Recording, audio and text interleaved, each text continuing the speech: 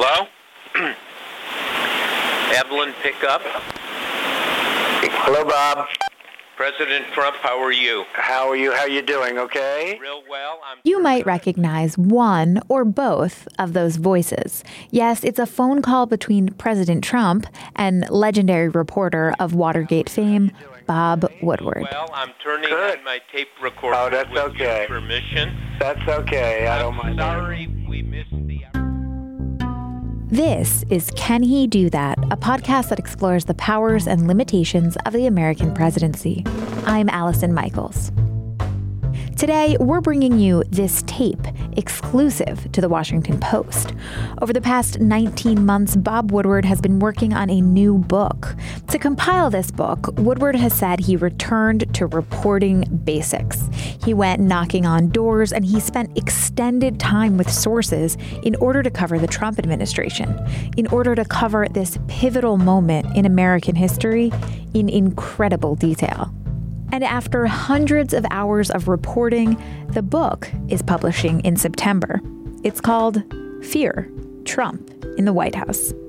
The book paints a dramatic portrait of the Trump presidency based on in-depth interviews with administration officials.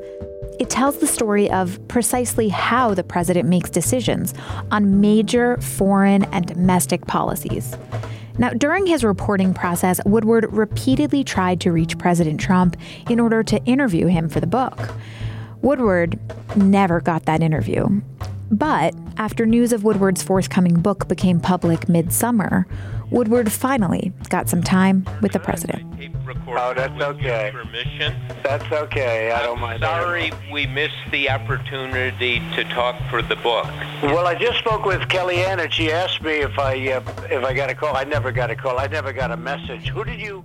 In the phone call, you can hear Trump and Woodward discussing Woodward's repeated attempts to interview the president for his book. You'll hear a cameo from Kellyanne Conway. You'll hear Trump's admission that Woodward has always been fair. And you'll hear Trump's assertion that he is doing a great job for the country. Here's that tape in full. She asked me if I got a call. I never got a call. I never got a message. Who did you ask about speaking to me? Well, about 6 people. Well, they don't tell me. Senator, I talked to Kellyanne about it 2.5 months ago. She came for lunch. Well, it's too bad. Of course, you and I had a conversation, a couple of years ago, and so that, I think, got you there a little bit. And we had a conversation many years ago, if you remember, in Trump Tower. I do. That has to be 20 years ago. And you were thinking about doing a book about me then, which is interesting. Who knew it would have been on this subject, right? That was not in the cards at that time. That's right. Well, I'm sorry. I still remember that. I spent a lot of time on this, talked to lots of people. All right, good. And as you know and are living, we're at a pivot point in history. Right. And I would have liked to have done that, and I maximized my effort. And somehow it didn't get to you. Or it's really too bad because nobody told me about it, and I would have loved to have spoken to you. You know I'm very open to you. I think you've always been fair, but we'll see what happens. But all I can say is the country is doing very well. We're doing better economically just about that at any time. We're doing better on unemployment maybe than ever. If you look at the unemployment numbers, you've heard me say it. And we're doing better on unemployment than just about ever. We're having a lot of companies are moving back into our country, which would have been unheard of 2 years ago. If the other administration or representatives of it had kept going, or if the other group had won, I will tell you that you would have. I think you'd have a GDP of less than zero. I think we would have been going in the wrong direction because regulations are such a big part of what we've done, Bob. Well, I understand that point of view, and as you know, it's also a difficult time where the political system and you and my business is being tested.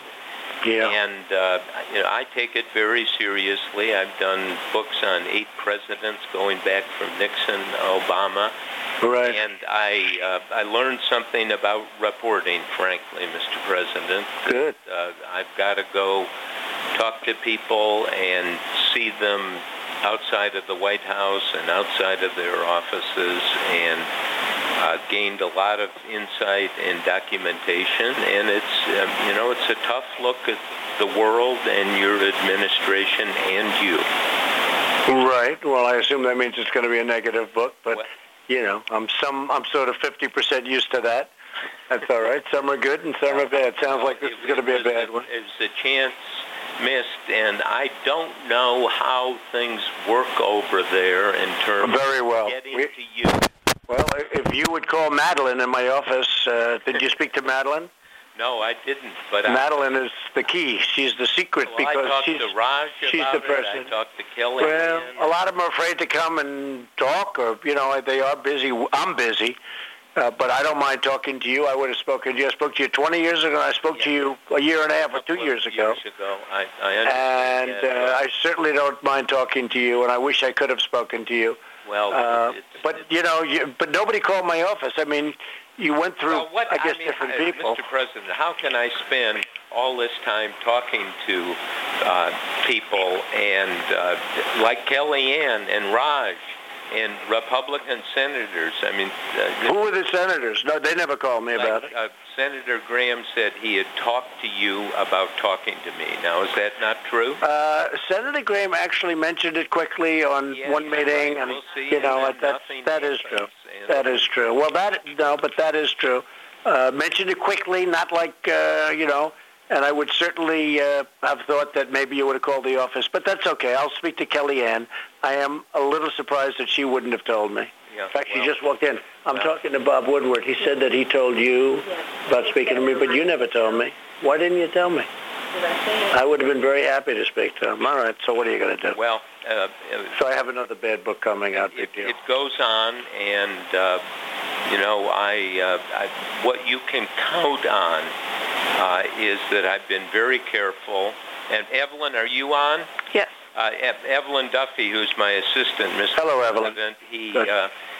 She transcribed all the tapes because, with permission, I tape people for hundreds of hours. Good. And I think there's nothing in this book that doesn't come from a first-hand source. Is that correct, Evelyn? I believe. But are you naming names, or do you just say sources? Yeah, well, it names real incidents. So. No, but do you name sources? I mean, are you naming the people, or just say, people have said? I say at 2 o'clock on this day, the following happened, and everyone who's there, including yourself, it is quoted. And I'm sorry I didn't get to ask you about these. I mean, you do know I'm doing a great job for the country. You do know that NATO now is going to pay billions and billions of dollars more, as an example, than anybody thought possible, that other presidents were unable to get more, and it was heading downward. You do know all of the things I've done and things that I'm doing. I'm in the process of making some of the greatest trade deals ever to be made. You do understand that stuff. I hope. I understand, and I would have loved to go through a discussion with you about NATO, because this, goes back to early in your administration and your concern about it, and the agreement that the countries have that they would increase their defense contribution, by the year 2024. And, so anyway, we are... Well, last year, if you see the Secretary, Stoltenberg, he said, I believe $44 billion just last year, and that was from last year's meeting. And this year, it's much more money they've agreed to put up. So it's a tremendous amount of money. No other president has done it.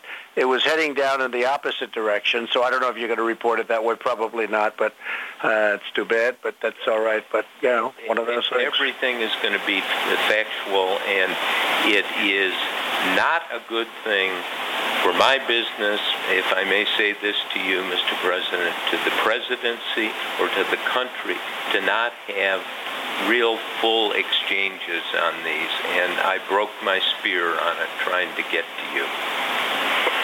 Well, other than Lindsay, who did quickly mention it, nobody mentioned it. Kellyanne, nobody told me about it. Well, let me ask her. Why don't you speak to Kellyanne? Ask her. She never told me about it.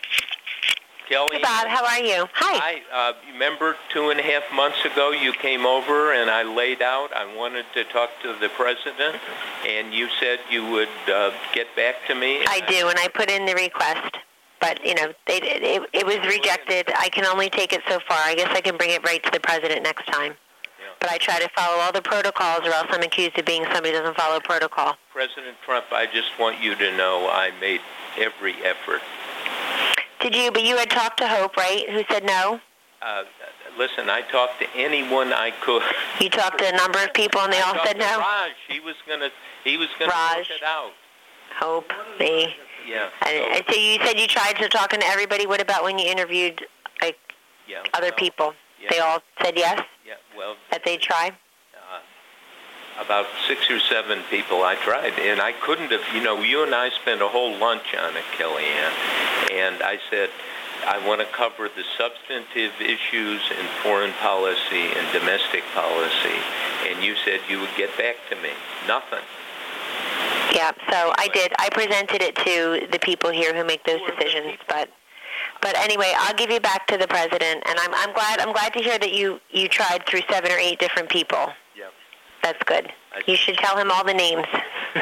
Thank you. But you never called for me. It would have been nice, Bob, if you called for me at my office. I mean, I have a secretary. I have 2-3 secretaries. If you would have called directly, a lot of people are afraid that Raj, I hardly have, I don't speak to Raj. I do, and Kellyanne went to somebody, but she didn't come to me. Well, and she should have come to me. She does have access to me, absolutely. She has direct access, but she didn't come to me. And you know what? That's okay. I'll just end up with another bad book. What can I tell you? It's surprising to me that these people, did Raj have access to you? Not really, but he would have been able to do it. But I have an office. You have the office number. I have an office that's directly into my office. It doesn't matter. Let me tell you what matters. The economy is the best it's been in many, many decades, and it's going to get a lot better. And the country is doing very well. That's what's important. Yes, sir. I thought we're doing a good job. Kind of say, let's not talk about this because the book is done. Yeah, I know. The president, but that's the position we're in, and it's one I tried to avoid. You need to know I made maximum effort. All right, it's too bad. Yes, sir. I'm just hearing about it, and I did hear from Lindsay, but I'm just hearing about it. So we're going to have a very inaccurate book, and that's too bad. No, but I don't blame you entirely. Be accurate. All right, okay. Well, accurate is that nobody's ever done a better job than I'm doing as president. That I can tell you. So that's the way a lot of people feel that know what's going on, and you'll see that over the years. But a lot of people feel that, Bob. So I believe in our country, and because you're our president, I wish you good luck. Okay. Thank you very much, Bob. I appreciate it. Bye. So there you have it. Trump asserts that nobody has ever done a better job than he is doing as president. Woodward's book, though, paints a different picture. We'll have more on that coming soon. In the meantime, thank you so much for listening to this episode of Can He Do That? Can He Do That is a team effort here at The Post. It's produced by the wonderful Carol Alderman, with design direction from Kat Rudell Brooks, logo art from Loren Boglio, and theme music by Ted Muldoon.